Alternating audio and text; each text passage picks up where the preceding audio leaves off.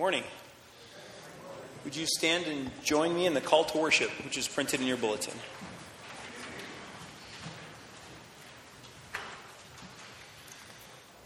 Therefore, as God's chosen people, holy and dearly loved, clothe yourselves with compassion, kindness, humility, gentleness, and patience.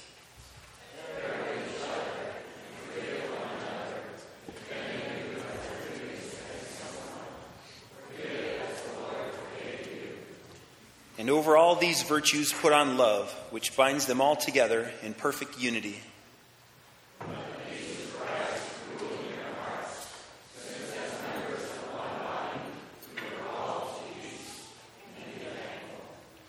Let the message of Christ dwell among you richly as you teach and admonish one another with all wisdom through psalms, hymns, and songs from the Spirit, singing to God with gratitude in your hearts.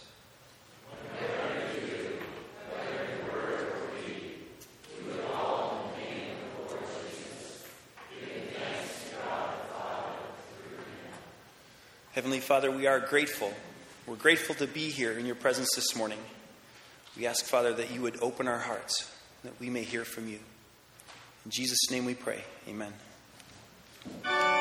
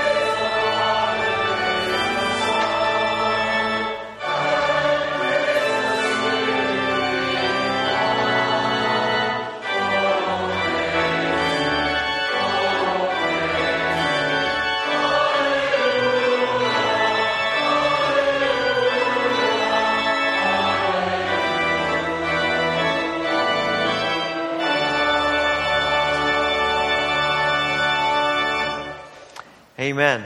It is wonderful to gather together and to praise our God. I want to invite you to take a moment and share a word of greeting with others who are here in worship today.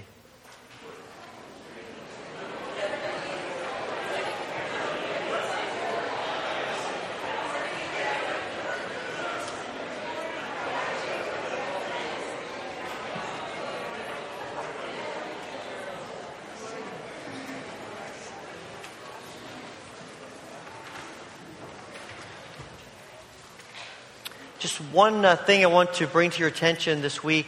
Wednesday is the beginning of Lent, Ash Wednesday, and we will be hosting a service here at 6:30 here in the sanctuary. The children's ministries will meet on the regular schedule, but we'll be meeting here for the Ash Wednesday service.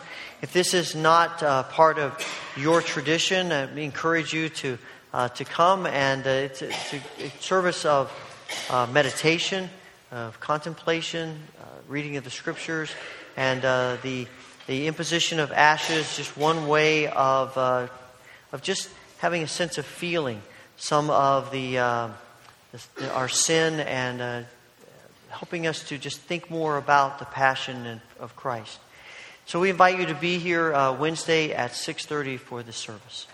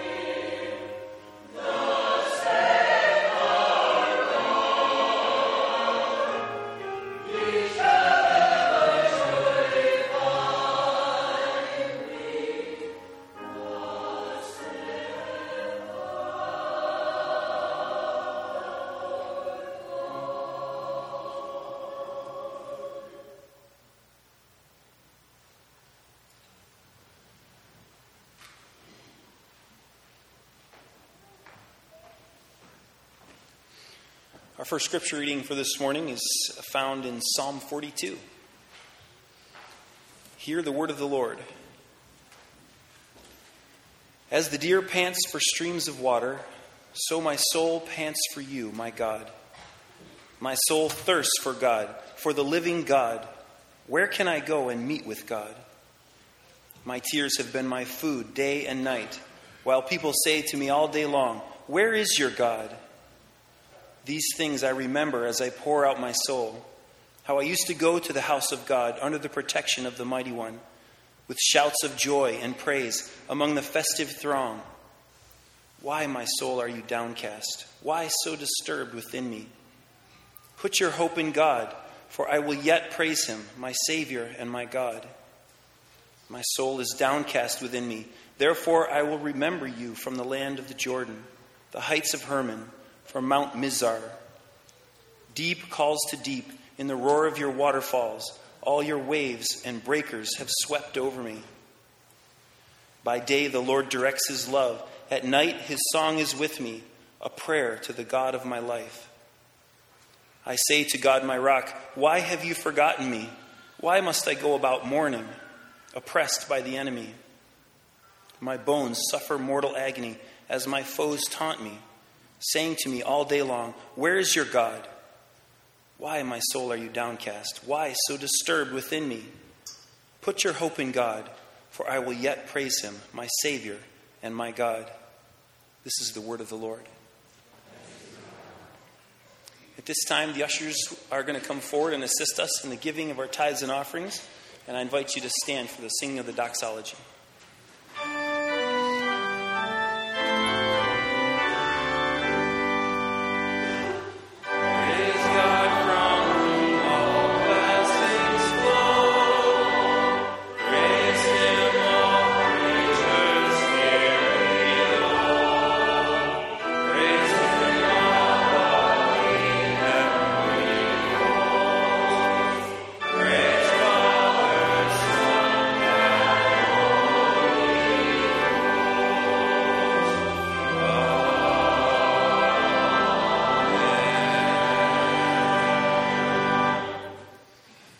Father, you have blessed us in many ways.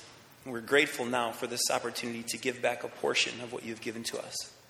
May you use these gifts to further your work in the world. In Jesus' name we pray. Amen.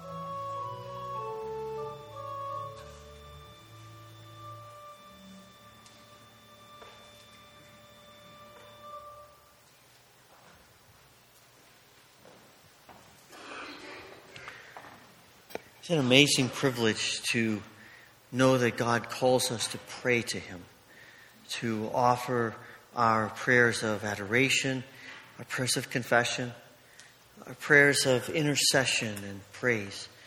And in this next few moments, we have the opportunity to do that together. We will start with the prayer of confession as printed in your bulletin. And following that prayer, if you would like to offer your prayers today at the altar rail, following the prayer of confession, please come to the altar rail and join me as we continue our prayers together. Let us pray. Holy and merciful God, in your presence we confess our sinfulness, our shortcomings, and our offenses against you. You alone know how often we have sinned in wandering from your ways, in wasting your gifts, in forgetting your love. Have mercy on us, O Lord.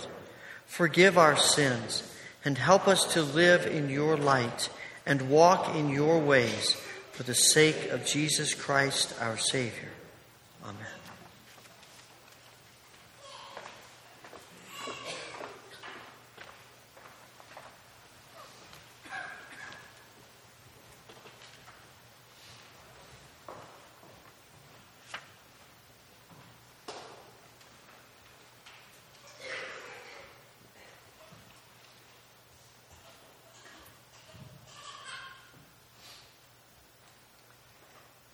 Most gracious Heavenly Father, we are so grateful for all of your blessings. Forgive us when we take them for granted. But this morning, hear our prayers of adoration and praise that you are the great God. There is none like you. And that you are good and merciful and gracious. And that you bless our lives in ways that we could never even begin to deserve. We thank you for the blessings of family. The blessing of being able to create and to do work and to accomplish tasks and to make a difference in this world. We thank you for all of our relationships. We thank you for the church. We thank you for Jesus Christ, who has come in human flesh and lived among us and taught and worked miracles and revealed your kingdom, and who has gone to a cross that we might be free from our sins and resurrected from the tomb that we might live eternally. And is with you now interceding for us and has promised to reappear that we may be where he is. Father, thank you. Thank you for your blessings. Lord, we thank you that you ask us, you call us to offer to you the prayers of our hearts, the prayers for ourselves and for others of burdens and concerns and struggles. And so we do just that. We pray for all who are grieving today. Comfort each one.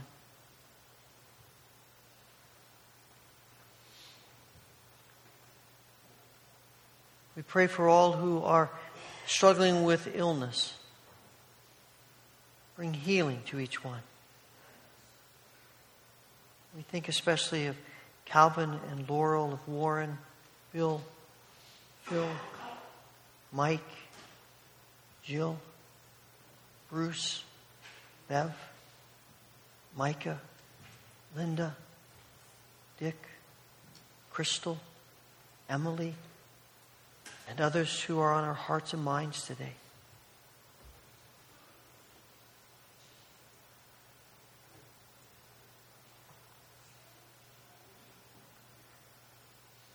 We thank you for our local institutions.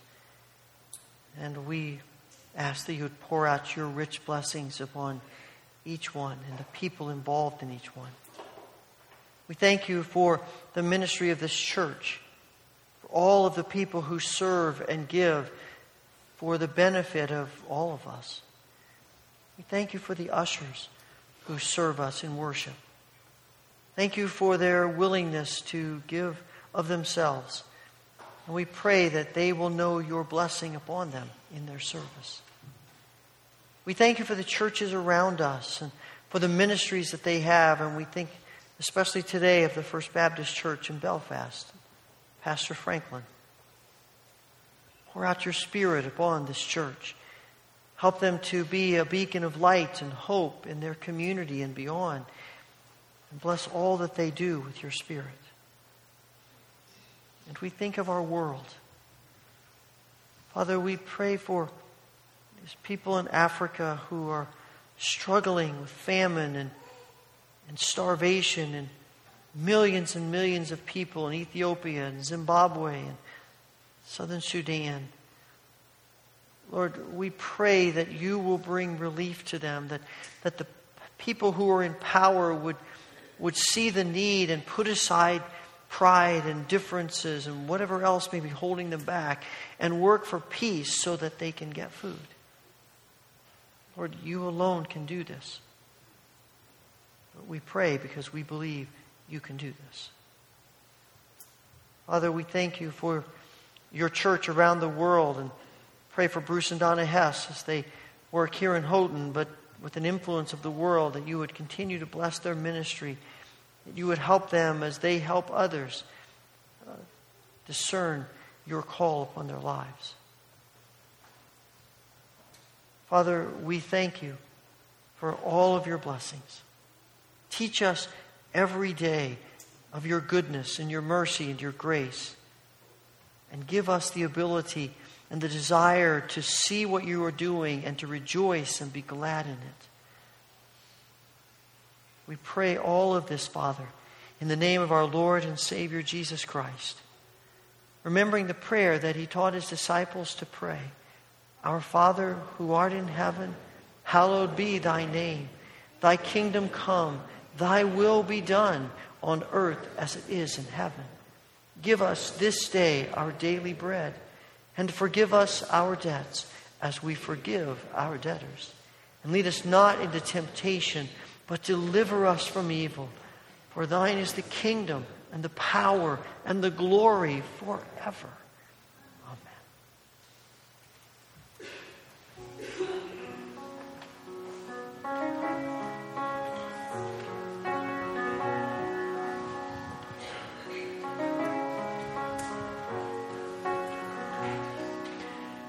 To be close to your side.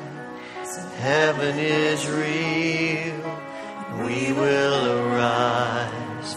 We want to hear voices of angels above, singing as one.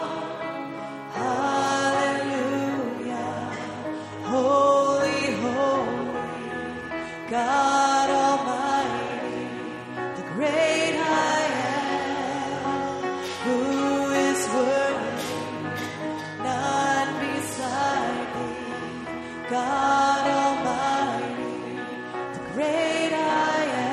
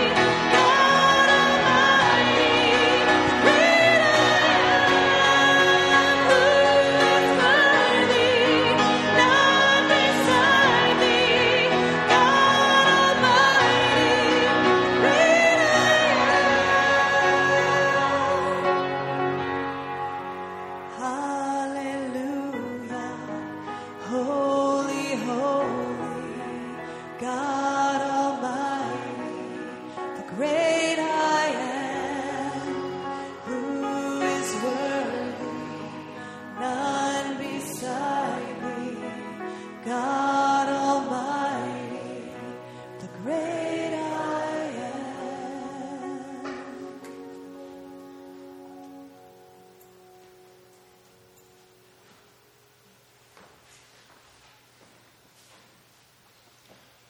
Our second scripture reading this morning is found in Luke chapter 4, 31 to 44.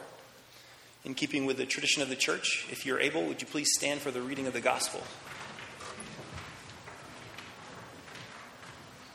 Hear the word of the Lord. Then he went down to Capernaum, a town in Galilee, and on the Sabbath he taught the people. They were amazed at his teaching because his words had authority. In the synagogue there was a man possessed by a demon, an impure spirit. He cried out at the top of his voice, "Go away! What do you want with us, Jesus of Nazareth? Have you come to destroy us? I know who you are, the Holy One of God." "Be quiet," Jesus said sternly. "Come out of him." Then the demon threw the man down before them all and came out without injuring him. All the people were amazed and said to each other, "What words these are! With authority and power he gives orders to impure spirits and they come out." And the news about him spread throughout the surrounding area. Jesus left the synagogue and went to the home of Simon. Now Simon's mother-in-law was suffering from a high fever, and they asked Jesus to help her. So he bent over her and rebuked the fever, and it left her. She got up at once and began to wait on them. At sunset, the people brought to Jesus all who had various kinds of sickness, and laying his hands on each one, he healed them. Moreover, demons came out of many people, shouting, "You are the Son of God." But he rebuked them and would not allow them to speak, because they knew he was the Messiah. At daybreak, Jesus went out to a solitary place. The people were looking for him, and when they came to where he was, they tried to keep him from leaving them. But he said, "I must proclaim the good news of the kingdom of God to the other towns also, because that is why I was sent." And he kept on preaching in the synagogues of Judea. This is the word of the Lord.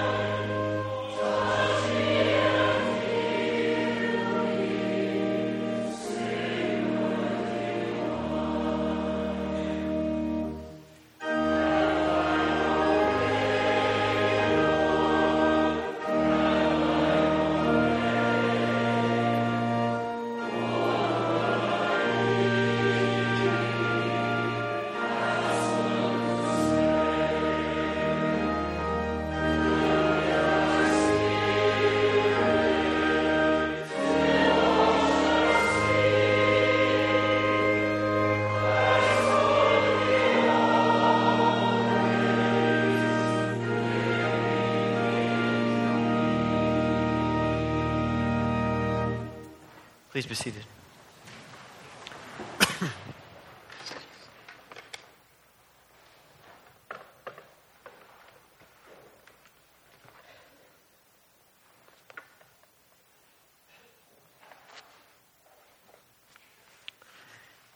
If you grew up in the tradition that I did in the Wesleyan Church, that was a song that makes me think of times when people were praying at the altar. And, we would sing that as a sort of a prayer of wanting Christ to control our lives. And as we were singing that, my mind was flashing back to days of my childhood and witnessing probably hundreds of those experiences as people, including myself, prayed around the altar. And it was always a time when people were thinking about their struggles. Thinking about the difficulties. Some of the struggles were spiritual, some of the struggles were physical, some were emotional, some were mental. But it in my mind, it represents the struggle that we as human beings have. Because life is full of struggles. In his classic book, The Road Less Traveled, which is a book that has probably affected me as profoundly as maybe the top 10 books of my life, Scott Peck begins that book, his treatise on love and growth and nurture, and he begins by a little 3-word sentence that is so profound. The first 3 words of that book are simply, life is difficult. And it's true. Life is difficult, and we are all walking witnesses of the difficulties of life. And sometimes in our lives they ebb and flow. Sometimes the difficulties feel a little less, but then there are other times where it feels like we are barely keeping our necks above the water. And then we think about the world around us and all of the pain and the struggles of our world, injustice, all the corruption of our world. And we see all of it, and it can weigh so heavily upon us. And in the midst of all of this, our struggles and the world's struggles, the question that keeps coming to my mind is, God, what are you going to do about this? I ask it about my own life because in the understory of that question is, can't you make my life less difficult? Can't you ease up things a little bit? Can't you let me live in such a way that I don't have to face all of these things? And I want that for the world too. And I can't really explain to you exactly why life is difficult, except that we are people who have been given free will, and the result of free will is that there is sin and there is evil. But in the midst of all of that, the question that keeps coming to the surface, both of Christians and quite frankly non-Christians, is, where is God?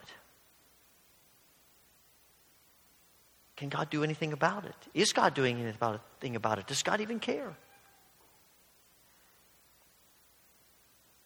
When Jesus arrives in Capernaum, he is confronting people, as he does everywhere he goes in Israel, who are asking God, do you realize what we're going through? We've been waiting a long time. We've suffered a lot. We're still wrestling with life. Are you going to do anything about it? Does it even matter to you? And onto the stage of their questioning and their struggles and life is difficult, Jesus emerges. He's been all around the region of Galilee. Right before this, as we talked last week, he was in Nazareth, and that did not end so well. He got a little confrontational with them subtly, and they want to throw him off a cliff. So he now comes to Capernaum, and you almost get the sense as the crowd welcomes him, they're saying, look, we won't treat you like those crazies in Nazareth. We're glad to have you here. And they welcome him with open arms. And he comes to the synagogue, and he begins to teach. And Luke tells us that he teaches with authority, and the people are amazed. They're amazed at his authority. I think it's a message that words it this way. You can always count on Eugene Peterson to turn a phrase. They were surprised and impressed. His teaching was so forthright, so confident, so authoritative, not the quibbling and quoting they were used to. You know, Jesus is speaking with authority. I don't think it's just the words that he uses, but it's the whole demeanor of who he is. That he walks into the synagogue and he teaches with the sense of, I understand you and I understand God and I have something to say to you. And it resonates with them and it connects with them. And they begin to sense that there is something unique about Jesus. Because you get the sense that the fact that Luke says, somebody here with authority implies that most of the teachers didn't have authority. And they're enamored with Jesus. But the authority of Jesus isn't limited to the words he speaks. It's also his actions, what he does. And then we have these little vignettes that follow this word about him teaching where we see his authority about life's difficulties. As he's teaching, a man stands up who has a demon in him, and he begins shouting at Jesus. What are you doing here? Leave us alone. Have you come to destroy us? And the short answer to the last question is yes. Yes, I have come to destroy you. John writes in his first epistle, the Son of God came to destroy the works of the devil. Jesus is there to destroy it. One of the translations puts the question this way: what business is it of yours to bother us? Leave us alone. And the truth of the kingdom and the coming of Christ is that God does not leave evil alone. Sometimes it feels like he leaves evil alone. Sometimes when the world seems to be falling apart more and more every day, and there is so much pain. I mean, reading about this millions of people in Africa who are dying of hunger and starvation and famine simply because the leaders of government won't make decisions, won't get along. You just shake your head and say, what? And in the midst of all of that, in the midst of our own difficulties, it is tempting to think that God is ignoring evil, that he doesn't really care that much, that it's just not that important to him. That when the demon says, what business is it of yours? That God says, well, I guess you're right. It really isn't my business. Jesus says, oh, it's my business. That's why I'm here. I am here. And as his ministry begins, he makes it crystal clear he has come to address evil. And he has authority over evil. It's not just that God cares about evil, that Jesus is concerned about evil. He has the authority to do something about it. All he has to do is to rebuke that demon, and it is done. No argument, no pushback, no struggle. It's done. We just sang in the song, The Great I Am, the demons run and flee at the mention of your name, is true. And in this world of evil and difficulty and struggle and pain, God is not silent. God is not helpless. And God is not ignoring it. He is at work. We may not see it, but he is at work. And the foundation of our faith is that we believe because Jesus has come, God has addressed evil. And ultimately, in a tomb, 3 or so years after this event, we will see the conquering of evil in its fullness. And ultimately, the kingdom will come and we will see what is now hidden from us, but is a reality. God does not ignore evil, even though sometimes it may feel like it. But our problems are not limited to just evil in a general sense. There is also the struggle of the consequences of evil. And we all live with the consequences of evil. We live in this fallen, broken world. And every day, in our bodies, in our relationships, in our work, things we try to accomplish, we are continually wrestling with the consequences of evil. When Jesus is done at the synagogue, he goes to Peter's home, and Peter's mother-in-law is violently ill, and you get the sense that she is maybe nearing death. And they ask Jesus to heal her, and he willingly does that, and he stands over her. And I'm intrigued at the way Luke describes this. He says Jesus rebuked the fever. It seems like an odd way to say that, doesn't it? He rebuked the fever. Now, in verse 35, it says that Jesus rebuked the demon, and that makes sense. But to rebuke the fever seems odd to me, and it caught my attention, and I began to ponder that. And it struck me, it is the same word used here. I think there is this sense that Jesus doesn't just address evil in a general sense, but he is at work helping us deal with the consequences of evil in a specific sense. Now, I don't mean by this that Peter's mother-in-law sinned, and so that's why she's sick. There are people who will say that. You know, there are people who will tell us if you're a Christian and you're sick, then something's wrong with you. There's something wrong with your life. You've sinned. You've done something against God, and this is the result of that. And I don't believe that at all. I think we get sick because we live in a fallen world. Because we live in a fallen world, there are diseases and there are fevers, and we have to wrestle with hard things like cancer and heart failure and issues of our minds and relationships that get fractured because we hurt each other and jobs that don't work out the way we want them to. I mean, all of this are the consequences of the reality of evil. And all of these things are bigger than us. If they weren't bigger than us, we just take care of them and be done with it. But they're bigger than we are. We don't have control over them. We don't have control over how other people respond. We don't have control over the economy. We don't have control over whether we get that job or not, or whether this relationship works out or not. It's not that we don't have any part in it, but we don't have final control of it. There are other people and other circumstances involved.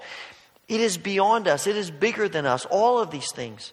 Even the medical issues, as much as the medical profession has progressed in treating our diseases and our struggles, the reality is, at some point, it's not going to be enough. And we probably have all had a physician say to us, well, this is the best we can do. And even the drugs that come out in the market to help us with this disease often have side effects that are sometimes you have to wonder if they're not worse than disease. All of this keeps coming at us. Does God care? And Jesus wants us to understand that He is greater than all of the consequences of evil in this world that we deal with. We don't always see it. It isn't always as clear as we would like for it to be. It doesn't always deal with Him the way we want Him to. But the foundation of our faith is that Jesus is greater. That He can rebuke a fever and it goes away. That these masses of people can come to Him and He can heal them. That He is at work even now. And our minds tend to gravitate toward the things that God isn't doing and hasn't done. We often forget all of the ways in which God has addressed the struggles and the difficulties and the pains that we face. But that's still not the end of the story. That evening, they bring people to Jesus, more people to have Him heal them. And as He's healing people, it sounds like there are numerous people who are demon-possessed. And all of these demons start shouting at Jesus like the first one did. We know who you are. You're the Son of God. And again, Jesus rebukes. For the third time, now he rebukes the demons and tells them to be silent. I've always wondered why Jesus did that. I mean, it seems like a bad public relations move, doesn't it? I mean, you have people, these demons are telling the truth. They're saying, this is the Messiah. This is the Son of God. You know, in some way, there are certain circles, you say any publicity is good publicity, right? And it's not even Jesus' friends who are saying this. It's those who hate him. They're proclaiming the truth. And doesn't Jesus come so that people will know who he is? And so they will trust him? But Jesus stops it. Be silent. I think one reason Jesus does that is that demons don't get to be the ones to tell people who Jesus is.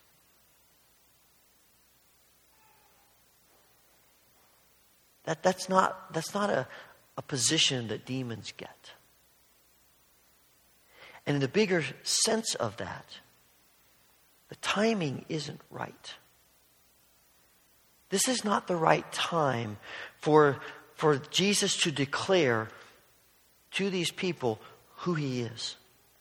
That will need to come gradually, slowly, primarily with a small group of people until they begin to get it. Because if all of this is revealed right now at the beginning of his ministry to this crowd in this place at this time, they're going to completely misunderstand who Jesus is. Because in their minds, the Messiah is a revolutionary for most of them. And he's going to come and bring in the kingdom through power and the sword. And that's not Jesus' plan.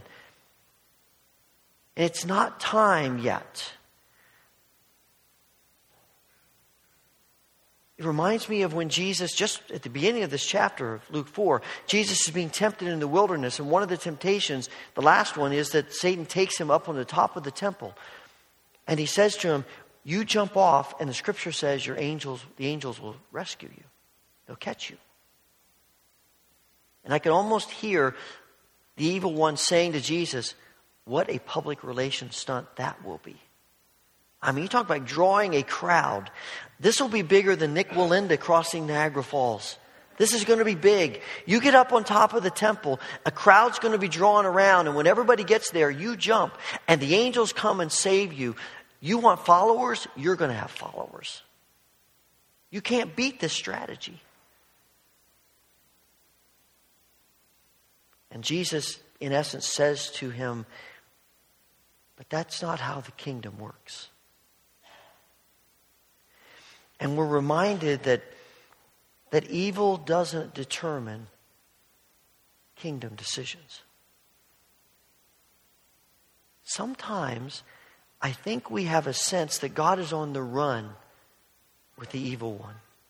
That he's just running around trying to clean up all these messes that the evil one has made. And is sort of desperate. And he's backpedaling. And all this stuff in waves is coming at him. Nothing could be further from the truth. Does the evil one have leeway in the world? Certainly. Does he use it to his fullest extent? He tries. But God is still greater. And God is bigger. And God is at work. And the evil one is not making kingdom decisions. When Jesus goes to the cross, it looks like the evil one is in control. It looks like the evil one is making the big decision. But we know from this side of it, that's not the case.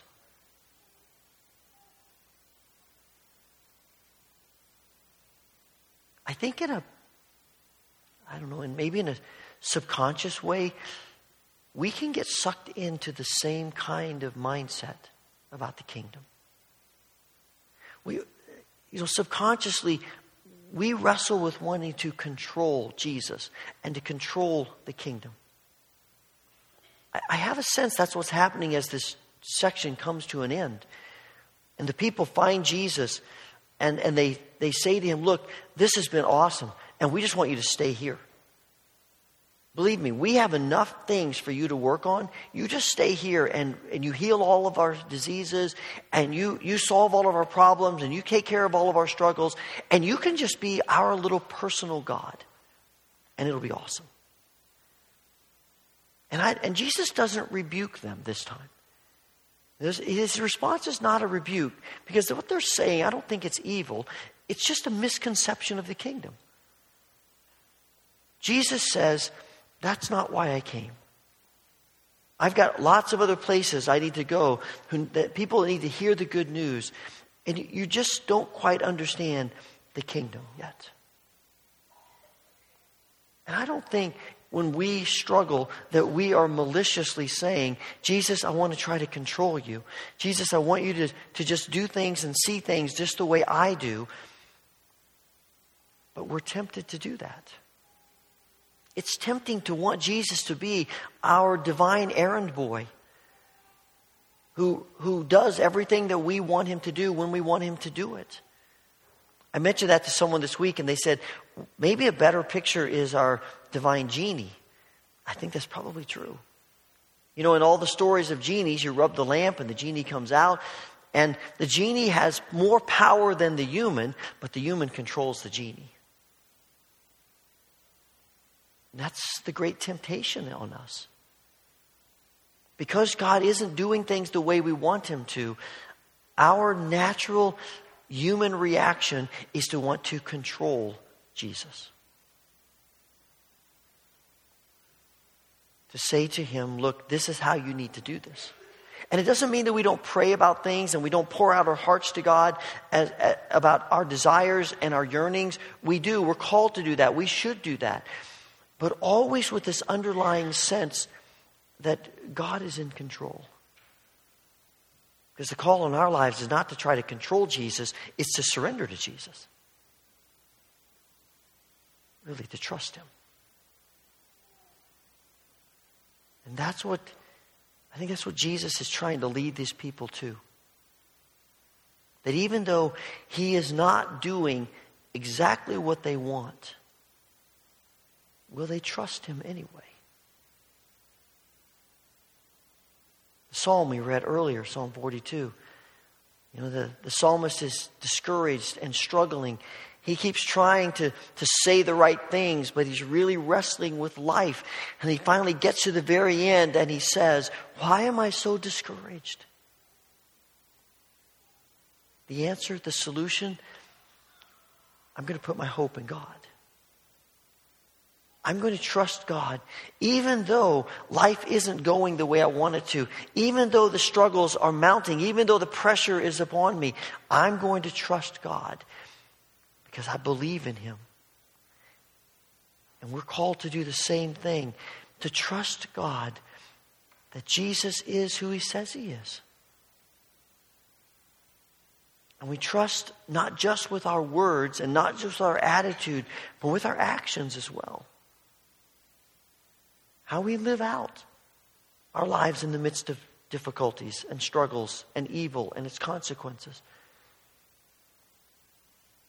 I wonder if one of the ways in which we could measure our trust, because it's hard to measure trust, maybe one of the ways is when people examine our lives, do they believe that we trust in Jesus?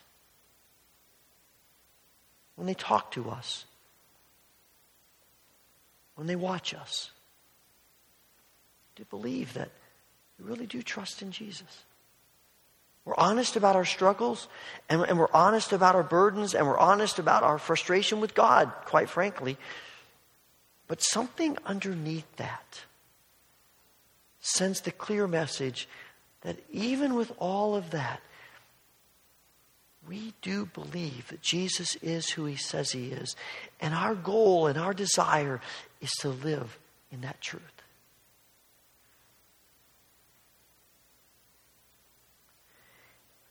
I'm not sure about you, but I like reading spy novels. Vince Flynn, Daniel Silva, Tom Clancy, a number of those authors. And when you read a number of them, you find that there are a lot of similarities. They all have a hero that it's involved in all of the books. And they paint their heroes differently, but they all have a hero. And the plot lines are not all that different. They work themselves out in different scenarios, but the hero is sort of at home, minding his own business, doing his own thing, and then some huge crisis either has evolved or is about to.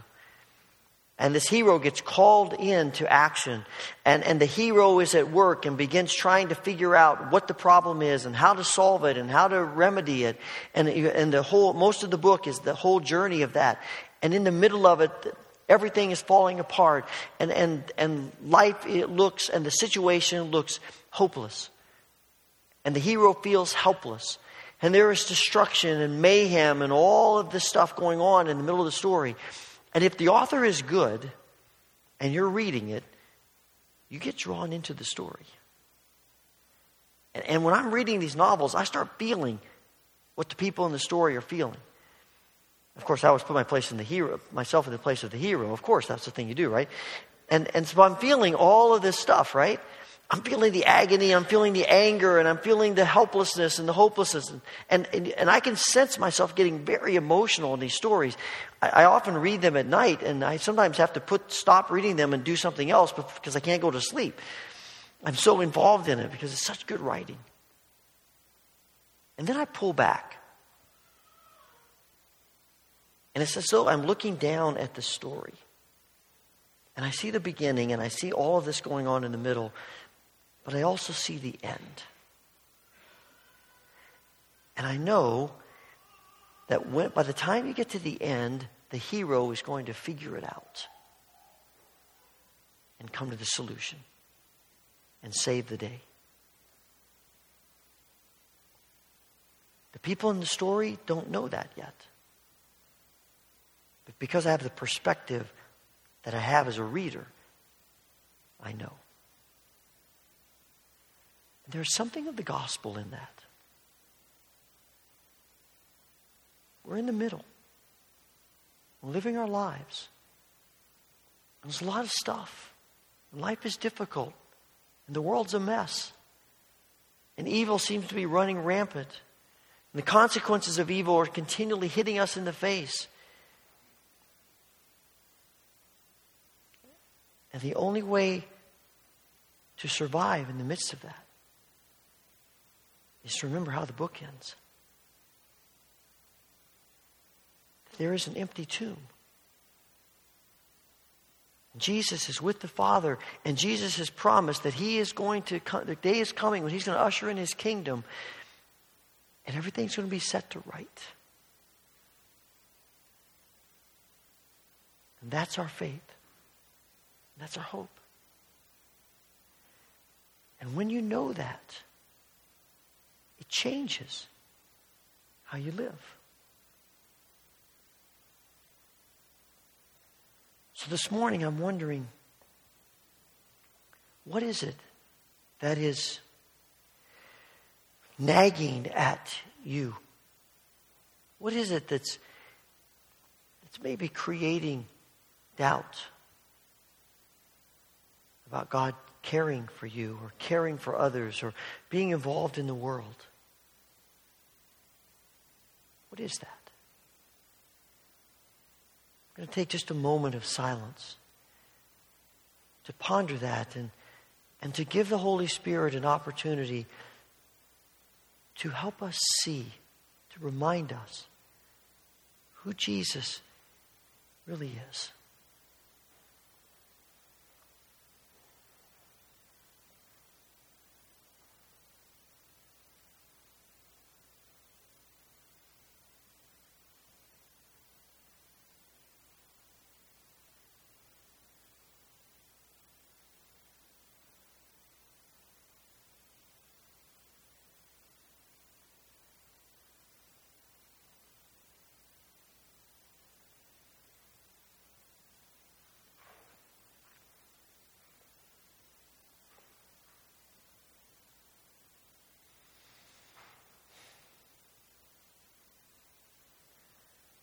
Father, we cannot truly explain why things happen as they do. We acknowledge that our wisdom is so far short of yours. And we have questions and doubts, and we struggle. But Lord, this morning we want to declare that we believe Jesus is who he says he is. That the kingdom is the kingdom. That you are God. That there is none like you. And that all things are ultimately in your hands. So fill us with that faith and that trust, that we might live in that truth. And we ask this through Jesus. Amen. In closing this morning, we're going to sing a different song that's what's listed at the end. I'm going to invite you to turn to hymn number 377. We're going to sing this great hymn of affirmation from Martin Luther.